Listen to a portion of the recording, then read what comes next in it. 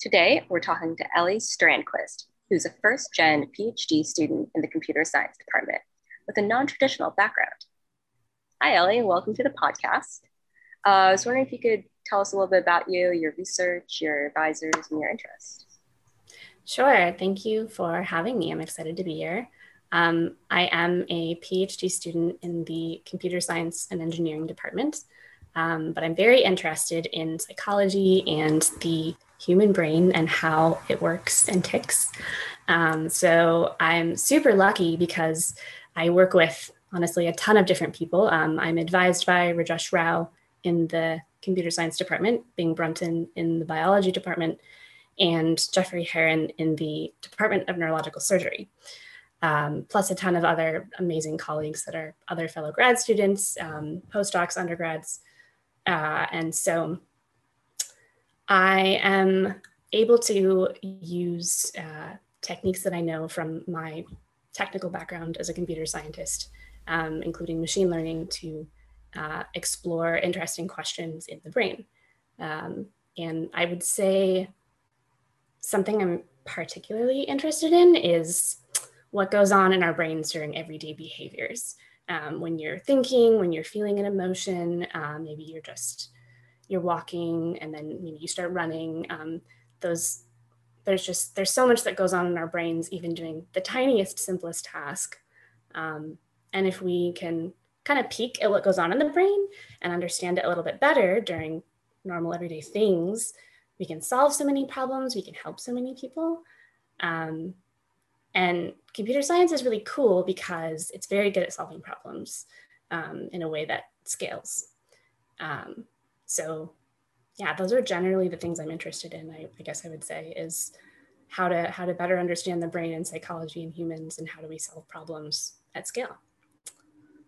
Yeah, interesting. Okay, so you're focusing on sort of these everyday tasks, maybe writing, maybe like drinking a glass of water, or something more cognitive as well.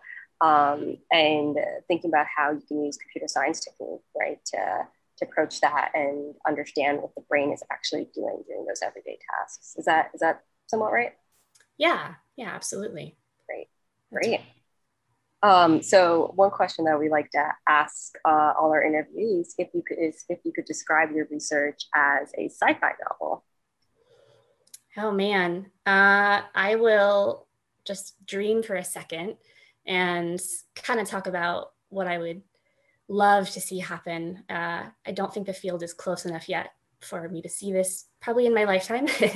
But on that same note of better understanding what's going on in the human brain, like as we do our normal daily things, what happens when you're learning and when you are thinking and when you're, I don't know, having some higher cognitive thought, what's going on in there?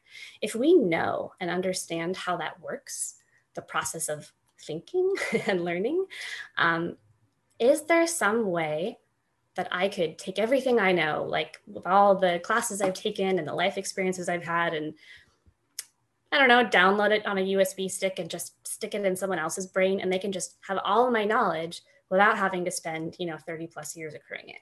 Uh, that's so far away from the things I work on now, which are much simpler because we don't know enough to make that happen yet. But in a sci-fi world, if I could make it happen, I would love to see that because education is so empowering. It changes lives. It solves so many problems, but it's slow. It takes time. So if there is a way that we could speed that up and be more efficient about it, the way that we can learn and make it more accessible, that would just be unbelievably cool. Maybe one day. Yeah, maybe one day. That's such an interesting approach to what the future could be like, and it reminds me like when I was a kid, I always wished that I could um upload my brain to a computer and then have the computer do my homework for me because I knew that all the knowledge was there. So it's like a very similar thing where it's like, can we try to extract the learning and knowledge that's already in our brain and somehow either in my case do my homework automatically, or in your case teach somebody else. Yes, because it takes so long. And like there's so many other things I wish I could learn and study and get really good at that I know I won't have time for, right? And how great would it be if we could just download it and it's just there. Ugh, that's the dream. Yeah, you go to bed and then the next morning you can play like Beethoven. That would be awesome. Yes, speak other languages. You're just an expert in the most current state of the art machine learning techniques, which is what I'm always trying to keep up on and totally never on top of. So yeah. So following up from that, I'm kind of curious, like what things that are current, so focusing a little bit more on like modern day, what we can achieve, what things you're excited about in the field.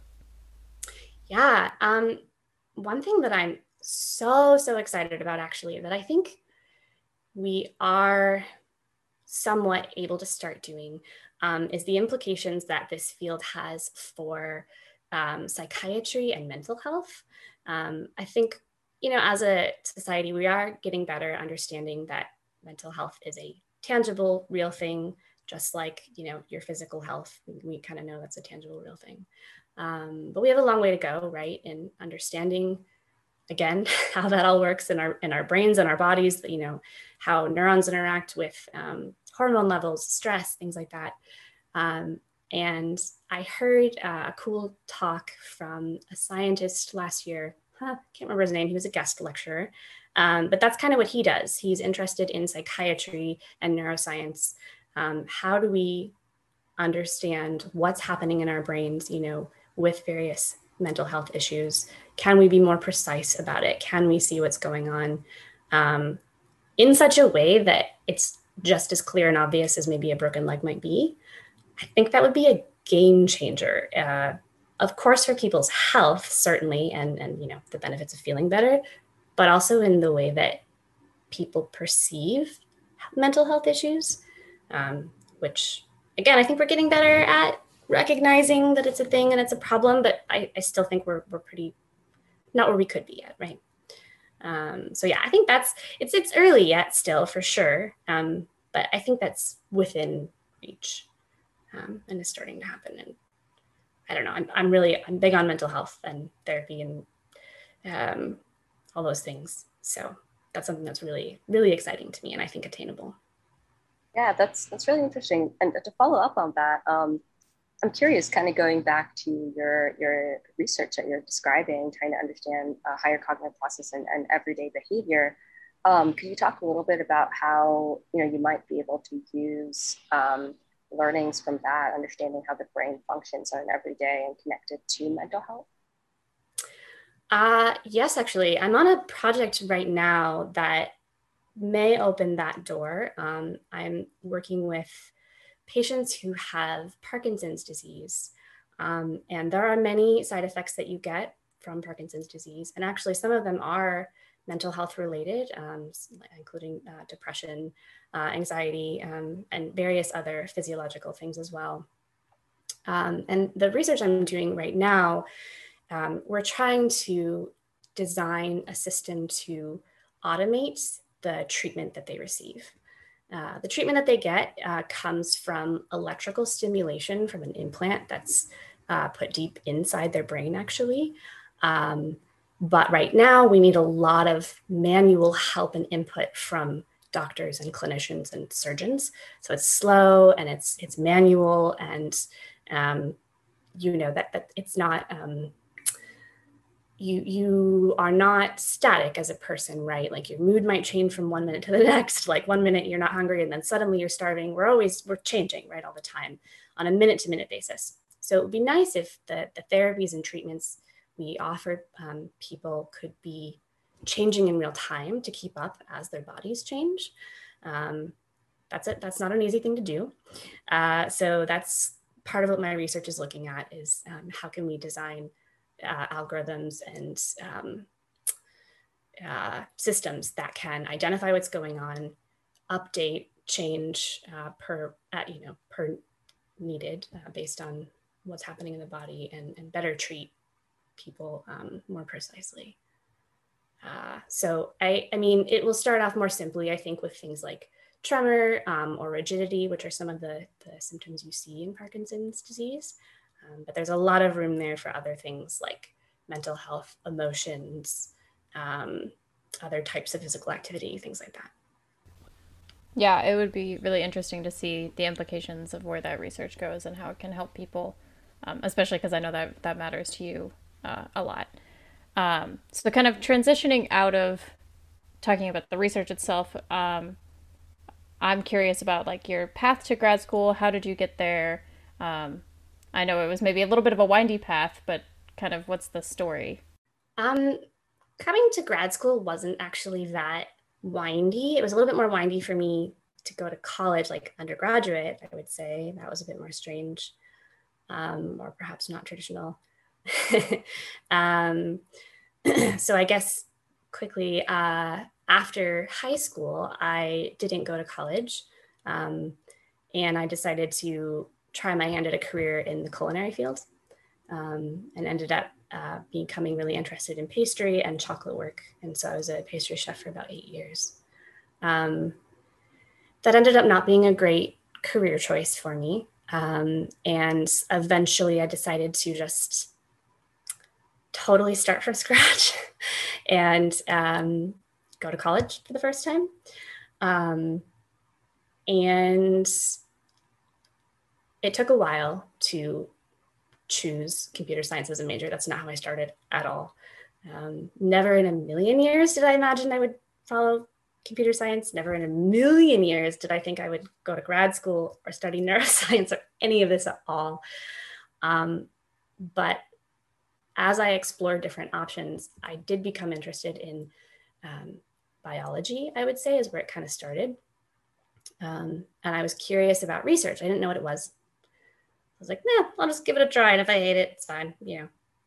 I'd heard about it and I was just intrigued, like tons of other things. And I ended up just really loving it. And this is still all in my undergraduate time, by the way. So I did bioinformatics research where I'm trying to solve biological problems. Um, and I liked it so much that I just wanted to keep going. And that's honestly, I would say, what initially like pushed me to pursue grad school. As I just was really enjoying my research as an undergraduate. In fact, I didn't want to do my classes or my homework. I just wanted to do research. um, and so once I, got to my undergrad, which was more of a leap, I would say, and eventually chose computer science and started doing research, making the jump to grad school actually wasn't necessarily as big of a jump. Uh, that's such a fascinating background. And I mean, going from like pastry chef to being a computer science PhD student studying neuroengineering is, well, to me, it seems like it's from one world to the next. So it's really incredible that you made that shift. I was wondering if you could talk a little bit more about how you really decided to go back to school in the first place and decided to try for college, because that's, I can imagine, can be very daunting. And what kind of like resources did you find to that really push you along that track, or even just introduce you to research and biology? Uh, yeah, that is more of a windy, gradual tale, I guess. I think that the part of what got me to go to college in the first place was just um, urgency. I realized that the career I'd chosen was going to be really tough. um, it's very long hours, very little pay, and it's very physically demanding. So my body was starting to have major problems. Like even in my early 20s, I was starting to feel like broken down. And I was like, how am I going to manage, when I'm 40, 50 years old? I'm going to be in trouble. And what a lot of people do in the field actually to kind of get around that is they want to start their own business anyway. And when you do that, you can kind of start to transition to more being a business owner, and you hire someone else to do the heavy lifting in the kitchen. And I knew pretty early on I didn't want to go that route. And I just had like a string of various experiences that weren't going well.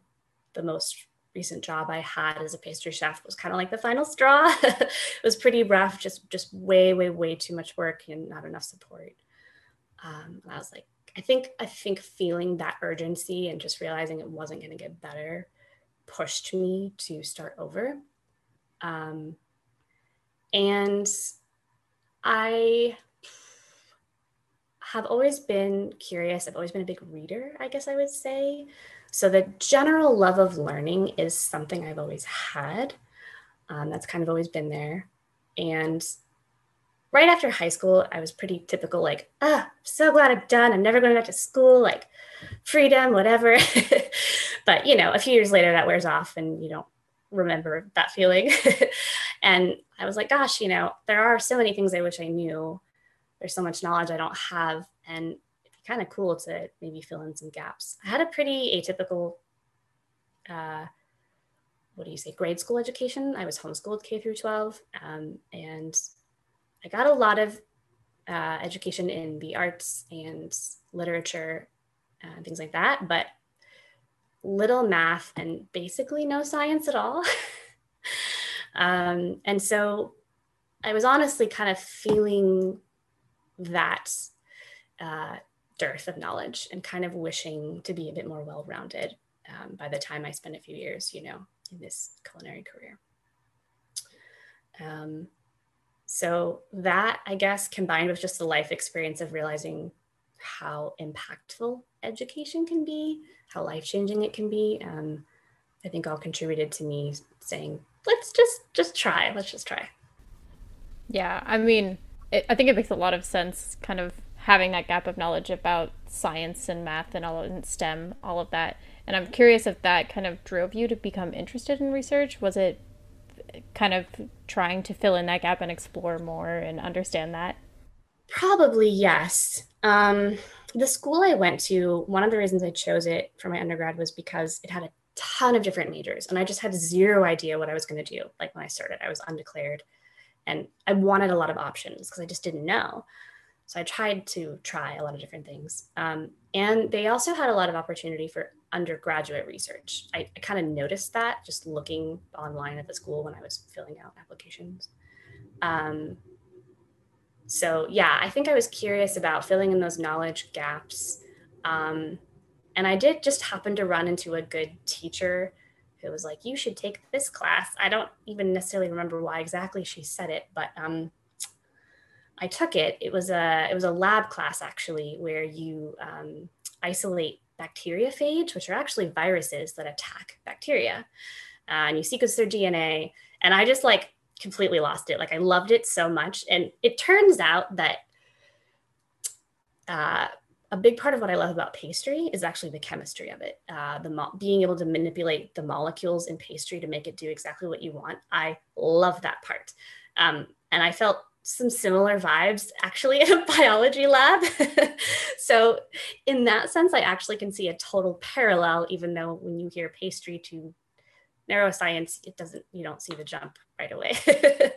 But kind of the nuts and bolts, like exactly how things tick, how they work, is a thing that I think I've always been curious about. So once I took that class and kind of got a little bit of a feel for what research felt like and could be and do, I wanted to keep going. And I found a professor who was willing to take me on to do undergraduate research, and did that for probably 2.5 years.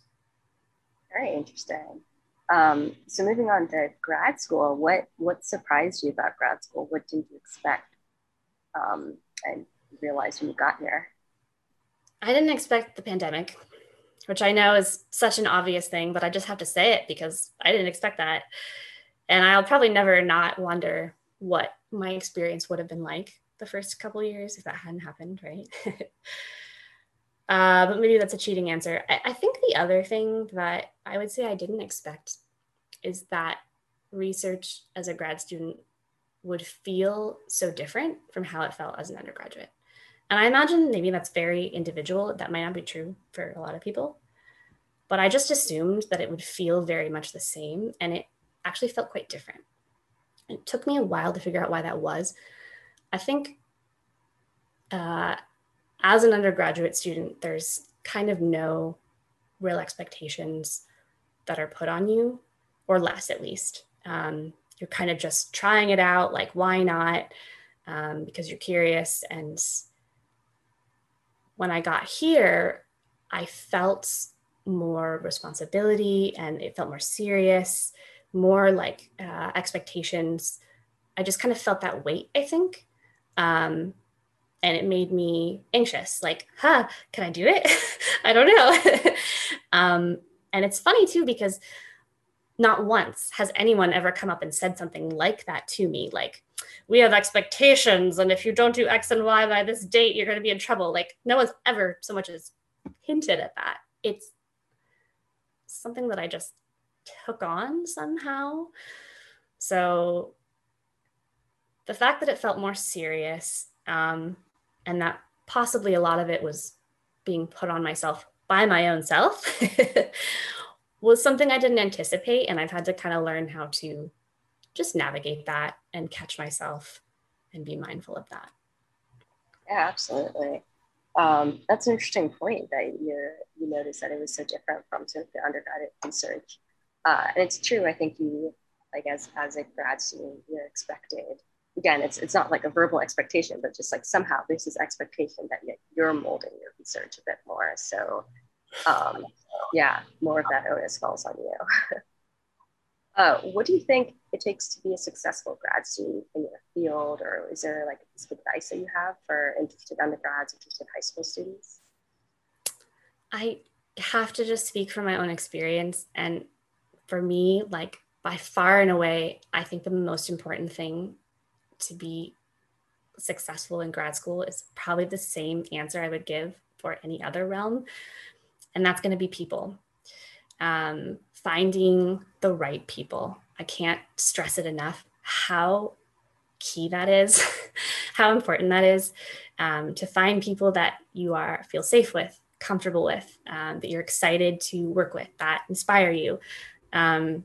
Whatever your needs are, the people you work with will make or break you. I'm so lucky to be at a school that's just like so full of like talented and brilliant people, yes, but also kind people, patient people, people that want to collaborate and help you. That's been really good for me here. And anytime I feel hesitant about someone, or, getting on a project, or, anything like that, and I ignore it and I'm like, oh, it's fine, I'm always like, oh man, I should have paid more attention. And anytime I pay attention to what I'm picking up on and kind of follow that, it goes better for me. And that's been true, when I was a pastry chef, and it's true now. Finding good people that you click with, that you connect with, that'll be there for you, as well as, helping you network and helping you in your career later. So far for me, that's overwhelmingly been the main game changer. It's not a techie answer. It's not a sciencey answer. It's just, I think, at least for me, it's been a big fact of life kind of generally. I think that's important, though. The soft skills are definitely more so like what gets you through, and also in another way, the people are what get you through, because they're your support system in a lot of ways too. And that's something that you'll need through grad school, no matter how hard or easy it ends up being. Yeah, you gotta make it a priority to go find your people, your support system. It doesn't have to be a big one. It could just be one or two people. But totally, yeah. So kind of thinking about what happens after grad school, I'm curious what your thoughts are about what you might want to do afterwards, and where you see yourself going. I don't have a very well architected plan post grad school, honestly. But because of how dramatically my life and career have shifted around over time, I'm not really worried about it, because I just realized that everything you think you know right now, so much is going to change 5 years from now, or even 3 years from now. I mean, 10 years ago, like I definitely would have laughed if anyone had said that I would be here. Like, there's just no way, right? So I don't have a very tight idea on what I'll end up doing, but generally speaking, I am interested in working in industry, so probably a career outside of academia. And I am interested in humanitarian work, actually, which isn't necessarily obviously in line with something like neuroscience and machine learning and computer science research. But I think that it could be. One of the reasons why I struggle to answer this question is because what I would like to maybe do after school isn't really something that I find in existence much, which would be, can I use the problem solving I'm learning, the ability to come up with, novel solutions to be useful and to be helpful in a way that's accessible and at scale. So I know this is really vague, but that's just because it is. I love research. I love problem solving. I love that computer science is so leveraged and can solve things at such scale, and bringing that to a place that can solve some humanitarian problems in particular is something very compelling for me. So in some shape or form, that's what I would like to work my way towards after school. So if you could, like, because you said that job maybe doesn't necessarily exist or it's hard to find, but if you could find that dream job, I'm curious what it would be, like the problems you would be solving, if you have any idea. There are various ones. I think one in particular is actually more about education than anything else. I think I said this earlier, but I do believe that education is probably the best tool we have for solving most of our problems in the world. But it's slow, and it's hard for everyone to access it, and to access it in such a way that it's reasonable quality, right? And so I am particularly drawn to trying to solve those kinds of problems, like how can we get everyone access to education, particularly girls and women.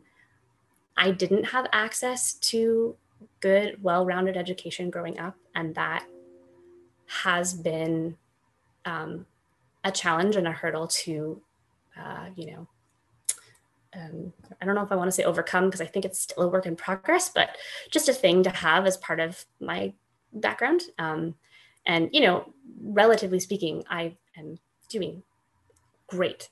There are so many people in the world that had even less a chance to learn than I did. So it's something that I think about a lot, and that I'm drawn to try to help solve one day. Yeah, and I think that kind of ties back into like your sci-fi idea as well, in terms of like being able to educate people that way. So maybe yes, you can live to see that happen one day potentially. It could be. It does seem somewhat disparate. I feel like psychology and neuroscience and humanitarian and education and then computer science, but somehow they're all linked in my head. I just don't know how to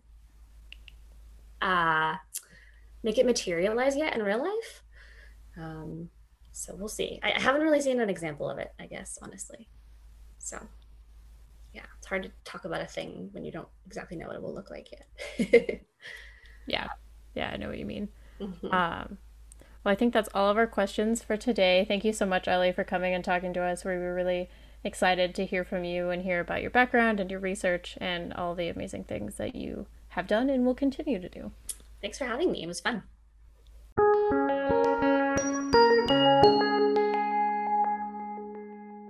Don't forget to take a bite with Husky Brain Bites next time, when we talk to a panel of graduate students about the ins and outs of applying for graduate school. Until then, stay curious. This podcast was produced by the Neurotech Student Club at the University of Washington. Hosted by Manishka Maduri, Manju Anand, and Zoe Steiny-Hansen. Edited by Michael Nolan. Music by Asad Beck. Cover art by Pavithra Rajeshwaran.